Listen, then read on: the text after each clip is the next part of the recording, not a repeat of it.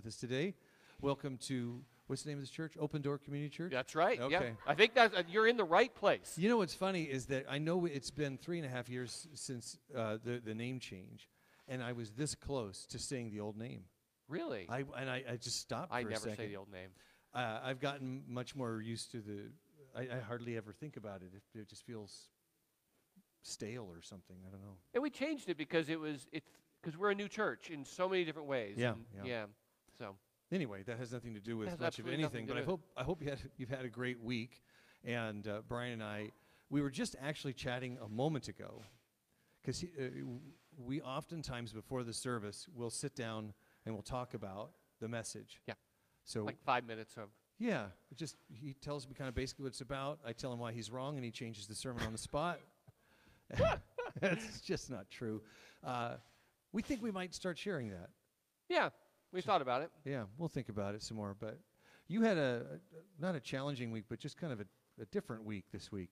Yeah, it was weird. I was just, at the beginning of the work week, I just didn't want to do anything. You ever have a day like that, or a couple of days where you just like... Or 6 months, yeah. No. But a couple of weeks this week, I just like, it's the end of the day, and I'm like, I did nothing today, and I might feel a little bit bad about it, but I just like, no. Yeah. Couldn't do it. And then like Wednesday or Thursday, I don't remember which, I was like, all right, I'm ready to work again. And so I don't know. It was a weird week. Yeah.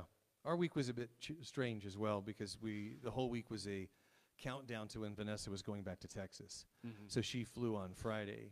So Sam and I have spent a couple of days going, this is a little weird, right? Is this weird? I don't know. Just kind of acclimating. We don't want to get too comfortable with it.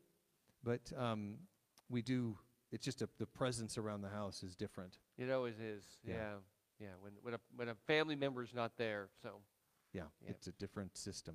So that's been our week, and we had a couple of great things that happened this week. We had a what did we call it? A trunk or treat trail. We called it a treat trail. It was basically a reverse parade for where we in our parking lot we lined it with people who decorated their cars a little bit, and kids just came through and in their cars, and we gave them some candy. You know what it reminded me of? It reminded me of Halloween as a kid, when it was light and happy and not this dark, gruesome thing. It was just, do you remember that? Yeah, when You're old enough. dressed up as a cowboy or or the Charlie Brown Christmas. You're the ghost with the sheet with about 65 holes cut in it or whatever. Yeah. So there was a lightness to it. There was a lightness to it. And everybody won. The parents were happy. The kids got a bunch of candy. The people who were helping just loved it, because they were like, how can you not be happy about seeing little kids going, candy? Especially when they're not coming home with you. Right. Right. So it was really good. We had at least 150 kids that we gave candy out to yesterday. Wow. It was, it was lined up. So we had a really good time with that. So I wasn't there, and I wish that I hadn't been so busy that I could have been, because it's like those donut days where, what a great way to reach people, and we need to figure out some way to give candy to the people that are, listening in Texas or Iowa or whatever. Sure. Brian nods. Okay. All right. We're moving on. I do have a quick announcement. I just want to talk about the next 2 weeks. Okay. If that's okay. Go for it. So Brian and family are going on vacation for a couple of weeks. So next week is actually going to be a pre-recorded service. We won't be doing service here. Brian's actually going to pre-record his sermon. We're going to do that probably Saturday of next week, and then we'll launch that on Sunday morning like we did earlier in the pandemic time.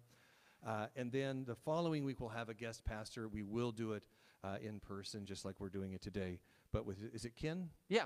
Ken is going to be here? Great. Yeah. You guys have all seen Ken before. Yeah, you'll recognize him. I just want to let folks know, Jesse usually sends out the registration beforehand, so that won't happen this coming week. I'm not actually sure how it'll happen the week after, so I'll have to talk to you about that. It'll work out. Okay. The other announcement is we're doing the prayer event next Saturday. Yeah. And I really want to encourage you guys to pray. Sign up for a time. We have a sheet out there. If you're online, let us know. Jesse's made this incredible little packet of what to pray, so that you will easily fill up 30 minutes of prayer. And this is the time to be praying for our country, to be praying for our communities. People are hurting. People are fearful. There's so much on the line right now. So pray, and you're going to do a worship time, I think. So 10 o'clock in the morning, we'll do I'll actually be here, and I'm going to just do a 30-minute worship time that we're going to broadcast, so that if you just want to wake up Saturday morning and have some time of worship, that'll be available. And they could just play it while they're doing housework or yard work or... Yeah, if you feel like it. Yeah. I know there's people who do this. They'll just listen to the service while we're... This is a very friendly fly. So, I'm sorry. but I really want to encourage you to sign up. Sign up, because we have lots of slots available, some slots available. So, all right. Is that all of our announcements? I think so. Did we miss anything, Jesse? No. No, we're good. Okay. Sermon. We're going to be talking about Mark chapter 3. Yeah. If you want to turn your Bibles to that when we get to there. And the title is Hard Heart, or do you have a hard heart? And it's all about, have you ever been to a place or a time where you were absolutely convinced that you're right about something, and then later on find that not only were you wrong, you were morally wrong. You were arguing for something that is actually 100% wrong. Has that ever happened to you? Ever happened to you?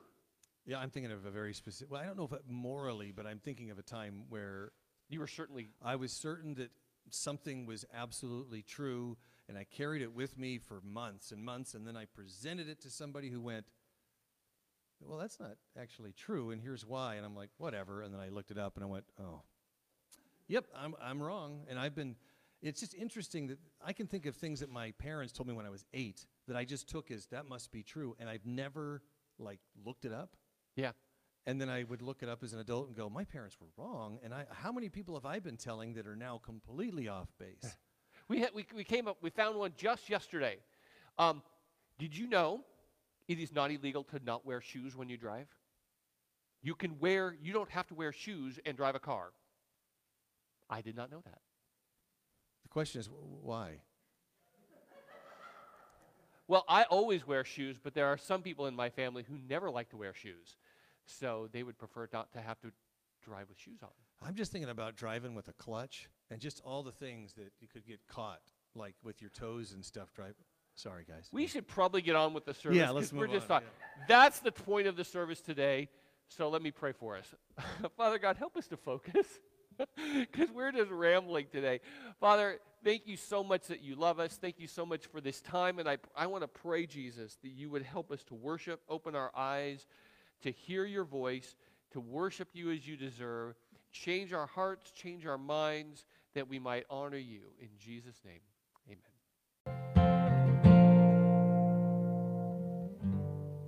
Let's pray.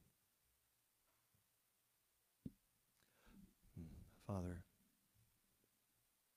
I pray that we are all malleable, that we are not, we're not pots that are fully formed.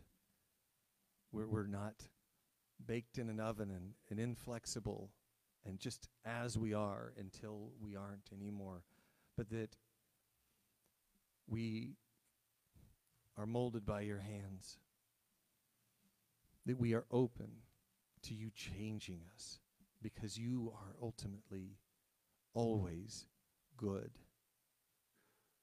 And if we respond to you, if we allow you to work in us, then we can be beautiful as a reflection of who you are. Father, thank you. Thank you for all you do for us. Thank you for your incredible power moving in this world. And we are reliant on you. In the name of your Son, Jesus, we pray. Amen. Amen. If you'd like to turn your Bibles to Mark chapter 3. Mark 3. So we began by talking about, it's amazing how you can get to a place in your life where you are absolutely convinced you're right about something and you're wrong. And that's what we're going to have right here. So let me give you the setup A little bit of setup here. Verses 1 and 2, and then we're going to pop all the way down to verse 6. Jesus went to the synagogue. And this follows right on the heels of the previous story where Jesus is walking around and they're traveling and they're healing and they're eating the grain, and it's a Sabbath day. And maybe they're even going to the Sabbath, to the synagogue to worship in the previous story. It's possible. But either way, he goes there. And he went into the synagogue, and there's a man there with a deformed hand. He's shriveled up, something like that. Either way, he's not able to work. And since it was the Sabbath day, his enemies, and Jesus has a lot of them now, watched him closely. Why? Because to see if he would heal the man's hand. Because they had planned to accuse him of working on the Sabbath. And in the end, they get what they want. Verse 6. Pharisees go away, and they met with these, in your many of your versions are going to say they're Herodians. They're people who support Herod. They don't really care about political issues, religious issues, but they very much do about political issues on how they're going to kill Jesus. Because they know they're going to need some political clout to make it happen. This is the context. They went to church with an expressed purpose for a gotcha moment. They had already convicted Jesus at this point. This is kind of the end of a series of stories, of encounters with them, beginning in the beginning of chapter 2, where there's this rising tension between the Pharisees and the scribes and Jesus. He's been doing a series of things that they are not happy with. Taking the position of God and forgiving people in the first one. Then he sits and he talks and he hangs out with the undesirables, the sinners. He breaks the Sabbath by eating, allowing these people to eat. He doesn't fast like everybody else. There's just this series of things that he's been doing, and they've already convicted him. They're just simply looking for a charge to fit the conviction that they've already done. They've already convicted him. And so they essentially go to church, not really to worship, but with an agenda. Is it a setup? Now, this particular story doesn't seem to indicate that it was, but we know from other stories and the rest of the Gospels, they do setups. They do circumstances where they'll put something in front of Jesus just to get him. But either way, they were there and they're watching Jesus, and they're watching this man to see if he would do it. To see if he would heal on a Sabbath day.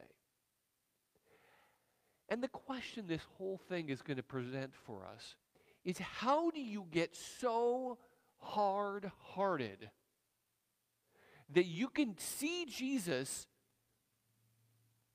healing, expecting him to heal? They expected him to heal. And yet not be okay with that. How do you get to the point where you can see him casting out demons, you see him healing all over the place, teaching amazing, and yet you will not listen to him? How do you get there? As Peter, after the resurrection, will say in chapter 2 of Acts, that Jesus did all these things that presented clear evidence. Acts chapter 2, verse 22, presents this idea that he was easily attested to. Everybody could see all that he did, and they just wouldn't believe it. How do you get there?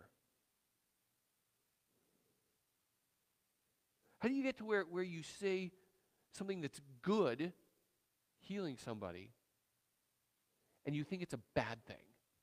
How do you get there? How do you get to the point where you think something is good that is clearly bad? The plotting to kill somebody. But this is where we're at. Remember, we tend to think, some of us Christians who know the Bible really well, that we just kind of automatically knee-jerk put the Pharisees in, then, well, they're just bad people, right?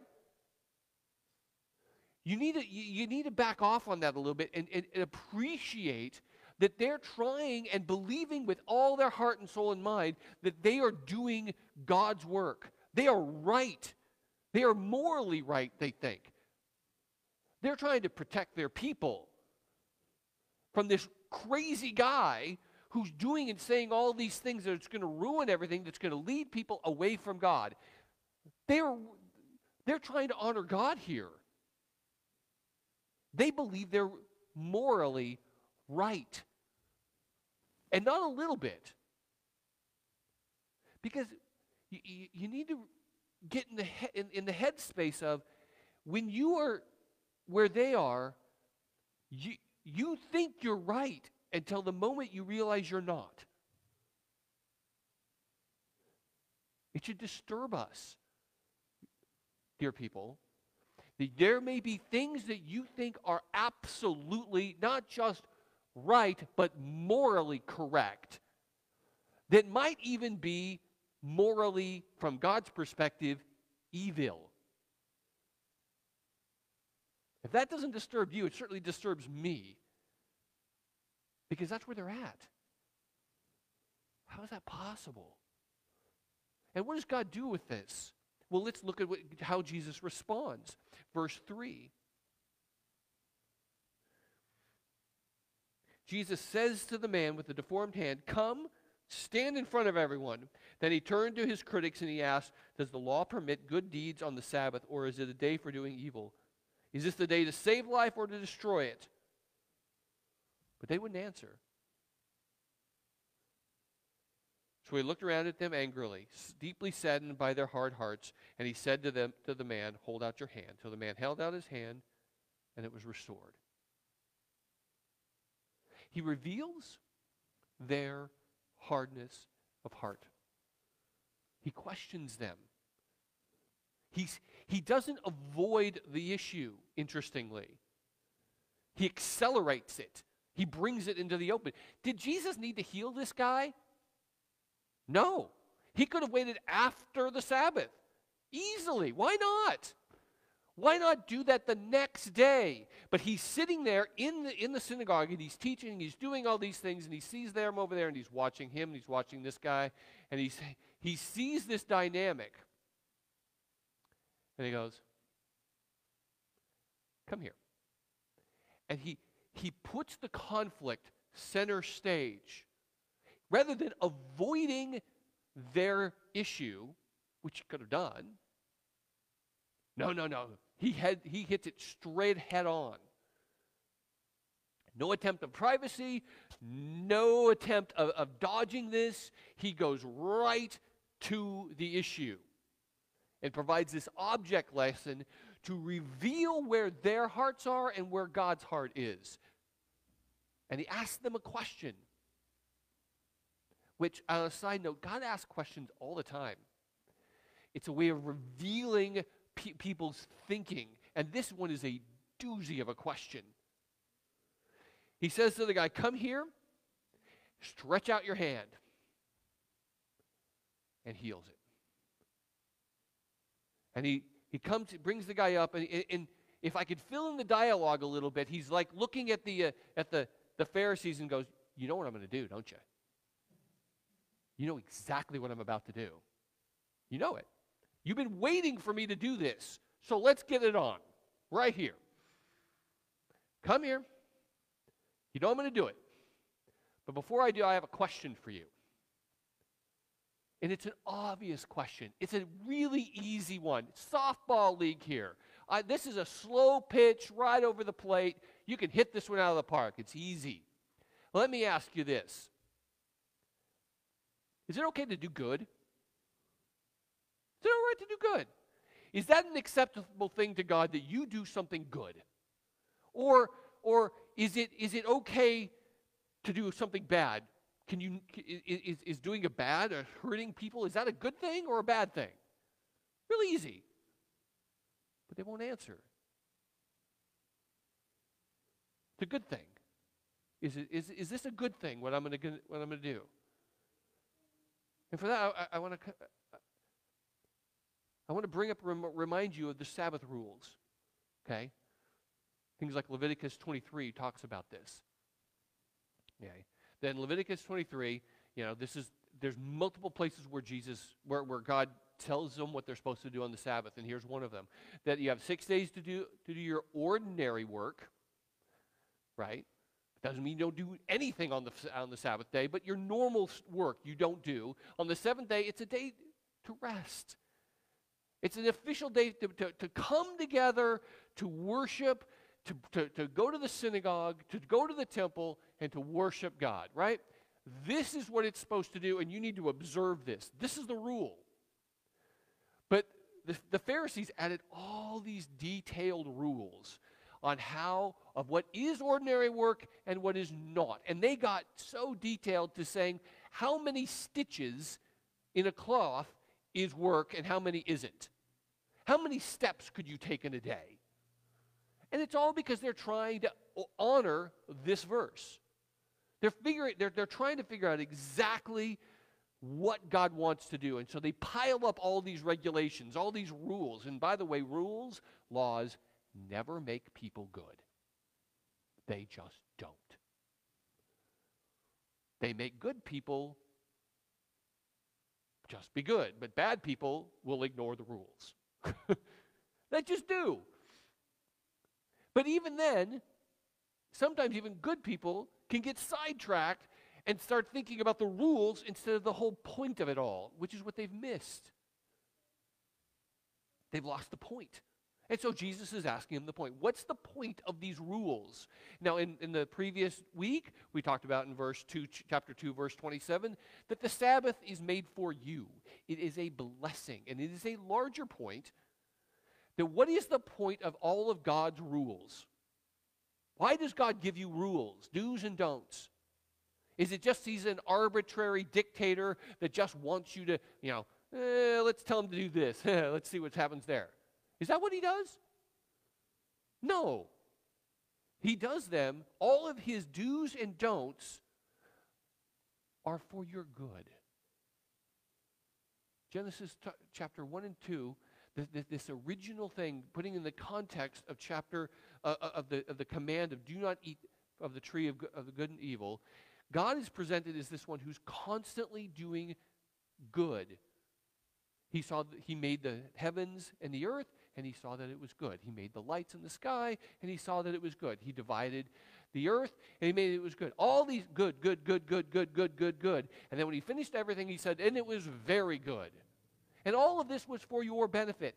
This is what good is. This is what God does. God does good all the time. All the time, God is good. And then he gives humanity a command. Don't do this. Why would he do that? For their good. And it's the exact issue that the serpent pinpoints. God is withholding something good from you. His command is not good for you. That's the serpent's basic argument. Don't obey God because it's not good for you. It's the issue today. Why have a Sabbath? Because God wants to bless you. Why have a society based on truth? Because it's good for the society. Why any of the commands that God gives? Because it's good for you. For you. This is why God does what's good. And this is and the Pharisees do not argue this point. Just like you probably are arguing this point. Of course God's laws are for good. This is a softball question. It's an easy one. They're not going to argue with this. Does God want you to do good? Well, yes. And maybe you're like, well, yeah. But then why don't they answer?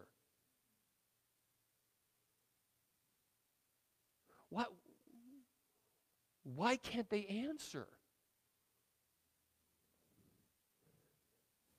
Now, the first half of this question, it's interesting. He says, is it Is it okay to do good on the Sabbath day? And then the second one is, or is it okay to do bad? The first one really has to do with the guy healing the guy. The second one is pinpointing what they're plotting in their hearts. Is it acceptable to kill on this day? To harm? Because that's what they're planning. That's the whole point of what they're doing. They're thinking about, I want to kill Jesus. And that's what, at the end in verse 6, it's not, the question is not, should we kill Jesus? It's, how do we get it done? This is why they need the Herodians. This is why they need the supporters of Herod. It's not that they haven't already made the decision, but they need the political machinery to allow them to commit murder, to execute Jesus. That's why they need them. They've already decided. And so Jesus is asking this question of, is it okay for you what you're planning? Is that a good thing? Is God okay with this? What they've done is they have turned something that's good and have decided that that's evil, healing the man. And they've turned something bad, killing Jesus, and have decided that that's good. They're calling good evil and evil good. Because the point of the Sabbath day is to bless people. The point of the Sabbath day is to do good for people. Shouldn't we do that? Jesus is asking them. And I'm beating this up, but it's like, get where they're at. Why are they not answering? Because they don't like the answer. Because they know if they answer, they cannot do what they're going to do. Their heart is set. They won't take in any other information. Their heart is hard. Verse 5. He looked around at them, and he was deeply saddened. Why? Because of their hard heart. The heart in the Bible is the internal part of who you are that includes your mind, your thinking, but also what you want and your desires and your will. It's the inner piece of who you are. And they don't necessarily always parse out exactly what it is, but it's like your gut. They just don't want to do it. They do not want to admit this obvious question. Ruins everything they're thinking. And how does Jesus respond? First with anger, it says. And maybe that surprises you. But I want to start by reminding you who Jesus is. This is the Lord God Almighty. This is the one they came to worship that morning. This is the Lord of heaven and earth. Looked around at them angrily. This is the righteous judge of the living and the dead, angry at them.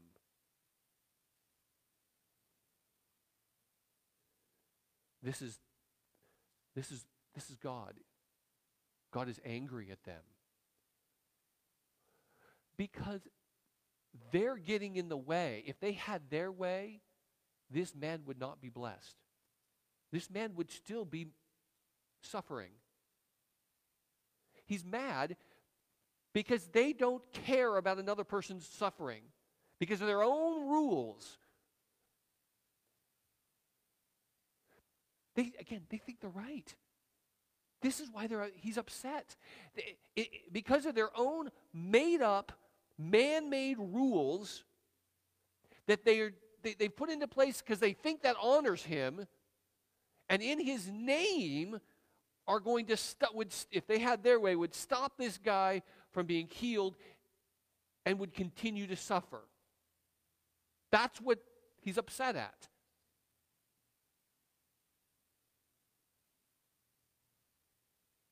God's anger is always kindled at sin. It always is. That's a standard reaction in all of the Bible, Genesis, all the way through Revelation, that when people get in the way of him blessing people, of him doing good when they sin, his response is anger. Because it allows people to continue to be in misery. Healing this guy is a moral imperative to Jesus. He needs to do this because why? Is it right for God to do good? Well, this is all God wants to ever do, is to do good. But not according to them. They're at 100% odds with the heart of God here.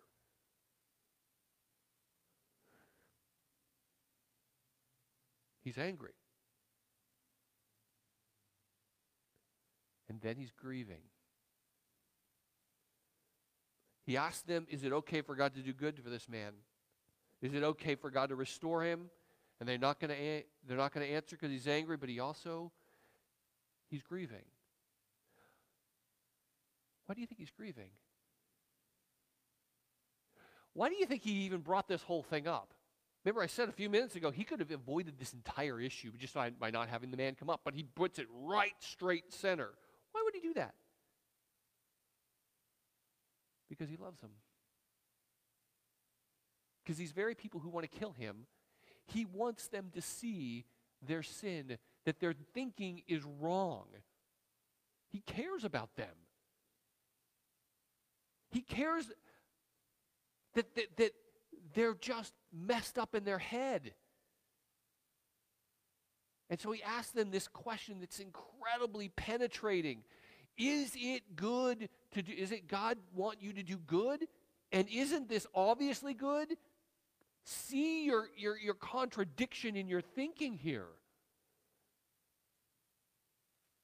His heart is breaking for theirs because theirs is not broken at all for the man suffering. He's grieving because he knows that the result of this stubborn heart is going to be their condemnation. Romans 2, chapter 2, verse 5 says this kind of an idea. That because of, it's as if Jesus could be saying this to these guys. Because of your your refusal to turn from your sin, you're storing up judgment for yourself. The day of judgment where God's anger and wrath will be revealed to you is going to come. And he doesn't want them to have that. He has compassion on the man with the shriveled hand and also for these people who are utterly opposed to him. And he's grieving their hearts.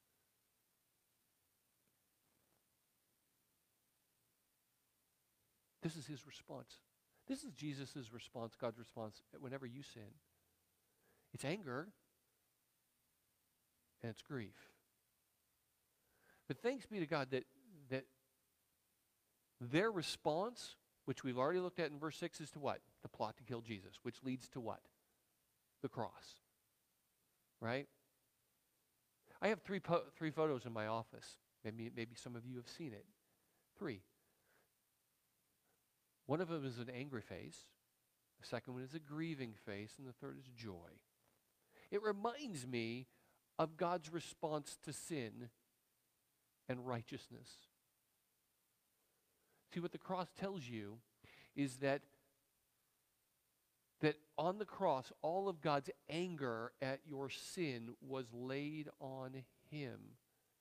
The anger for these guys. Maybe some of these people in the end turned to Jesus after the resurrection, maybe before even. I don't know. We don't know that for sure. But now in Christ, all of that anger is gone. This is what the word propitiation is, a big ugly word. We can see that in Romans chapter 3. We can see it in 1 John chapter 2. It's this idea that the cross, the blood of Jesus, has removed the anger of God.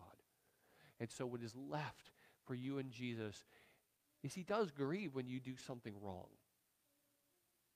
Because you've missed the blessing. You're not in step with him. And he's sad because it's like, buddy, you did it wrong. And there's going to be some this time life consequences. My heart's breaking for you because it's not going to go well with you. Because remember, the way the world works is the way his rules are set up. And if you break those rules, there are consequences. And so he's grieving. But this is where we're going in this story, is to the cross. And so here's my question at the end, and we'll just kind of wrap this up for you. Is what are you utterly convinced that you're right on, that maybe you're not?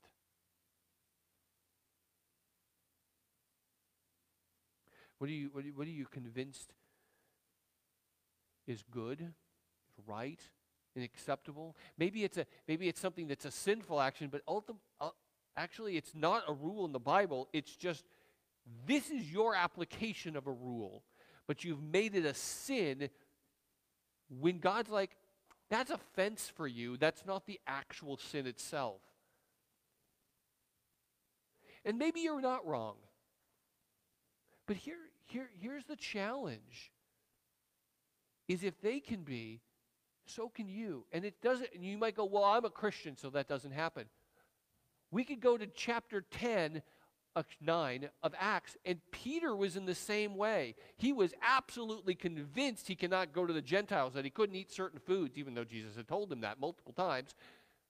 And he's like, no, Lord, I will not eat that. He was sure he's right, but he's wrong. You could be wrong.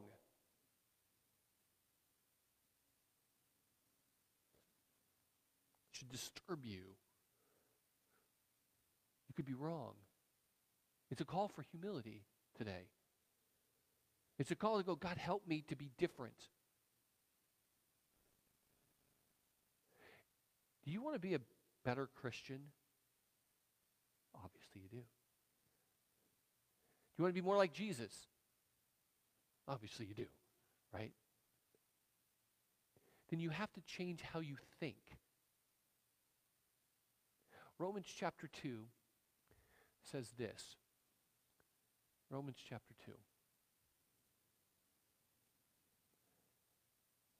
2. I'll just quote it.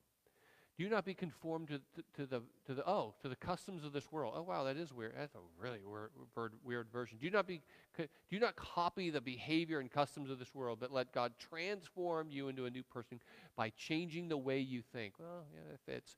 That's the point of it. You need to change how you think.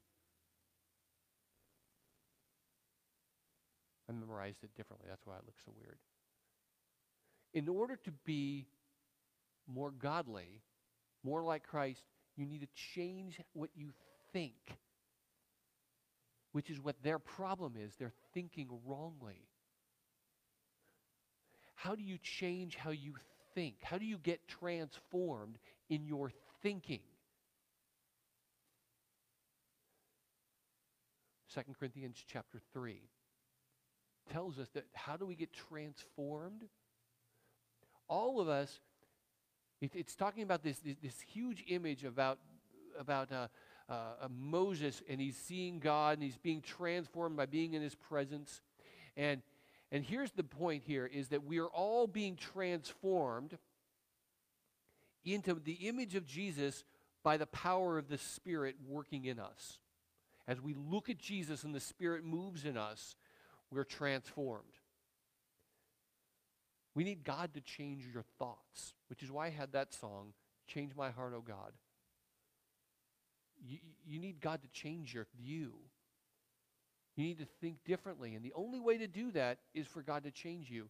And one of it is why you read the Bible, because this is the Spirit-written word. This is how the Spirit works in your life. You read it, but it's not enough to just read it, because the Pharisees read it too.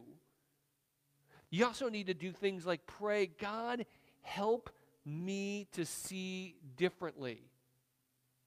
And for that, I think of Psalm 139. This is the prayer I want us to pray this week. Search me, God. Know my heart. Know my thoughts. Next verse. See if there's any grievous way in me, and lead me, move me to the right way. Search me, God. Change my mind. If there's things the way I'm thinking that's not right, I need you to change me. That's what I need you to do today, this week. We all have something, because none of us is enough like Jesus. And I'm a person that sits up here every single week, and I say every single, my whole job is to tell you that this is what's right, this is what's not right. And yet, it's extremely humbling to stand here and go, what if I'm wrong? That's why I cover you guys praying for me, that I speak God's words and not mine. We don't want to be on the wrong end of things. We want to act like Jesus. What are you wrong about? How do you think? How do you need to change how you think? Let's pray.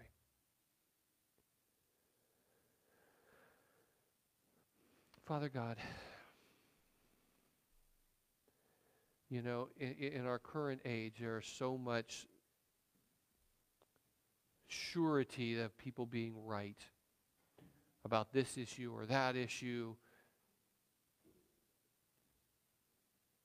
And it's not that, Lord Jesus, that there aren't right and wrong. I mean, even in the very question there, you're making the point that there's good stuff and there's bad. There's clearly an objective good and an objective evil. And the problem is our perspective and understanding of what it is, Jesus.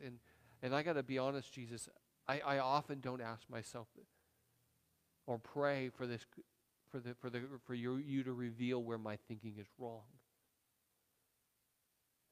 Help me to hear your probing questions in my heart. That you, Lord, would be better honored in my life. In Jesus' name, amen. Any comments? Several. But one of the things that popped into my head was the end justifies the means. Never. Right. It's that when you said you might even be right, but you can have an immoral response to being correct. Oh, well, yeah, that's true. And that really, there are certain aspects to what the Pharisees that were doing that maybe they were 80% correct, but it was that little bit where they said, "But hey, we are so right that we have to do this." Yeah. That the tipping point is really that subtlety. It's insidious. It's very insidious because you think you're right until you realize you're not. Yeah. And the other thing is you may see this on social media sometimes. Somebody will make a statement and then they'll go, "Change my mind," or "Convince me I'm wrong." That's not the attitude, though. Because what you're really saying is, I am so convinced that I'm right. I'm really not saying I'm open. Right. Maybe some people are. But you really have to challenge yourself. If you're going to throw something out there, convince me that I'm wrong, you have to listen. Yeah. Listening is hard. There's classes on listening. So, any other comments? No, that's enough. To kind of go back over this, because I feel like I'm really rambling today. A little bit. There's two basic points for the day. One is the recognizing that we can be wrong. We could be wrong. And I'm not a political person. I try not to be political. But let me say this much about it. I don't think this is going to be radical to say that on both sides of the aisle today, both sides thinks the other is not just wrong, morally wrong. They do. And I think one of the things we need to do, well, first of all, one is, just like with the Pharisees, one really actually is right and one is actually wrong. But at least the Pharisees, we need to see that the Pharisees, at least, they were trying to do the right thing. They were trying to protect their people from someone they thought was evil and bad. Maybe that's why that's part of the reason why he's grieving, is because he understood what they were trying to do. They were just wrong. Not just so they were completely wrong, they were morally wrong. And so seeing that, I think, will help. Do you have any comments on that? I hate to get political, but that's about as close as I'm going to get. Well, we talked about this just very briefly before the service. It's really easy to make assumptions about where people are on a spectrum, right, and impose things on them. I annoy everybody because my goal is to be as moderate as possible. And it's really about recognizing that everybody has the opportunity to be wrong and that everybody has the opportunity to be right. And nobody likes you when you're in the middle. But it's really a lot about being, it's just, we talk about this. I'll just be very brief. And I've talked to people about this too. There are 4 ways to respond to something, in terms of doctrine. I'll die over it. We'll divide as people over it. We'll debate it, and we'll discuss it. And we have a tendency to take things that are maybe worth discussion or debate and make them into things that we divide or die over. We really have to figure out what's actually important, what God says is truly important, and not allow the inconsequential to become divisive. Is that fair? The other point, and we can go back to communion, and I'm sorry, is for the day, is that Jesus is pursuing people who are wrong. Who are wrong. Who in fact hate him. And so that's why he's asking the question, and this is why he went to the cross. So that your wrong thinking, your idolatry, all the ways that we offend him and grieve his heart, all those sins would be paid for. So on the night that he was betrayed by a Judas who just, oh my gosh, he was wrong. Jesus he said, "This is my body given for you." And he went to the cross, and all the anger of the Father was laid on him. All the righteous judgment for your sin, for my sin, was laid on him. In the same way, after supper, he said, "This is the cup of the new covenant poured out for the forgiveness of sins." God pursued us who hate him, who murder him, who call evil good and good evil. Amazing. The grace. So all of you take and drink and be grateful that your Father loves you such.